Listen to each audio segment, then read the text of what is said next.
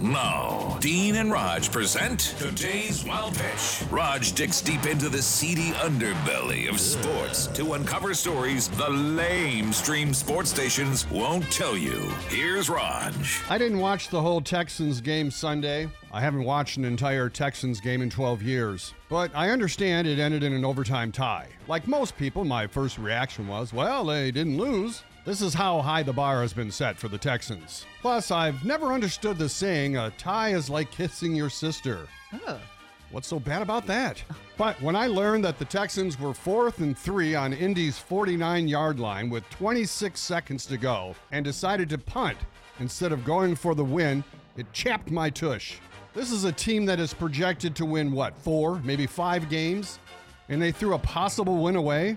Following the game, Coach Lovie Smith defended the wimpy decision by saying he didn't want to lose. Well, I guess you couldn't expect anyone whose first name is Lovie to have any balls.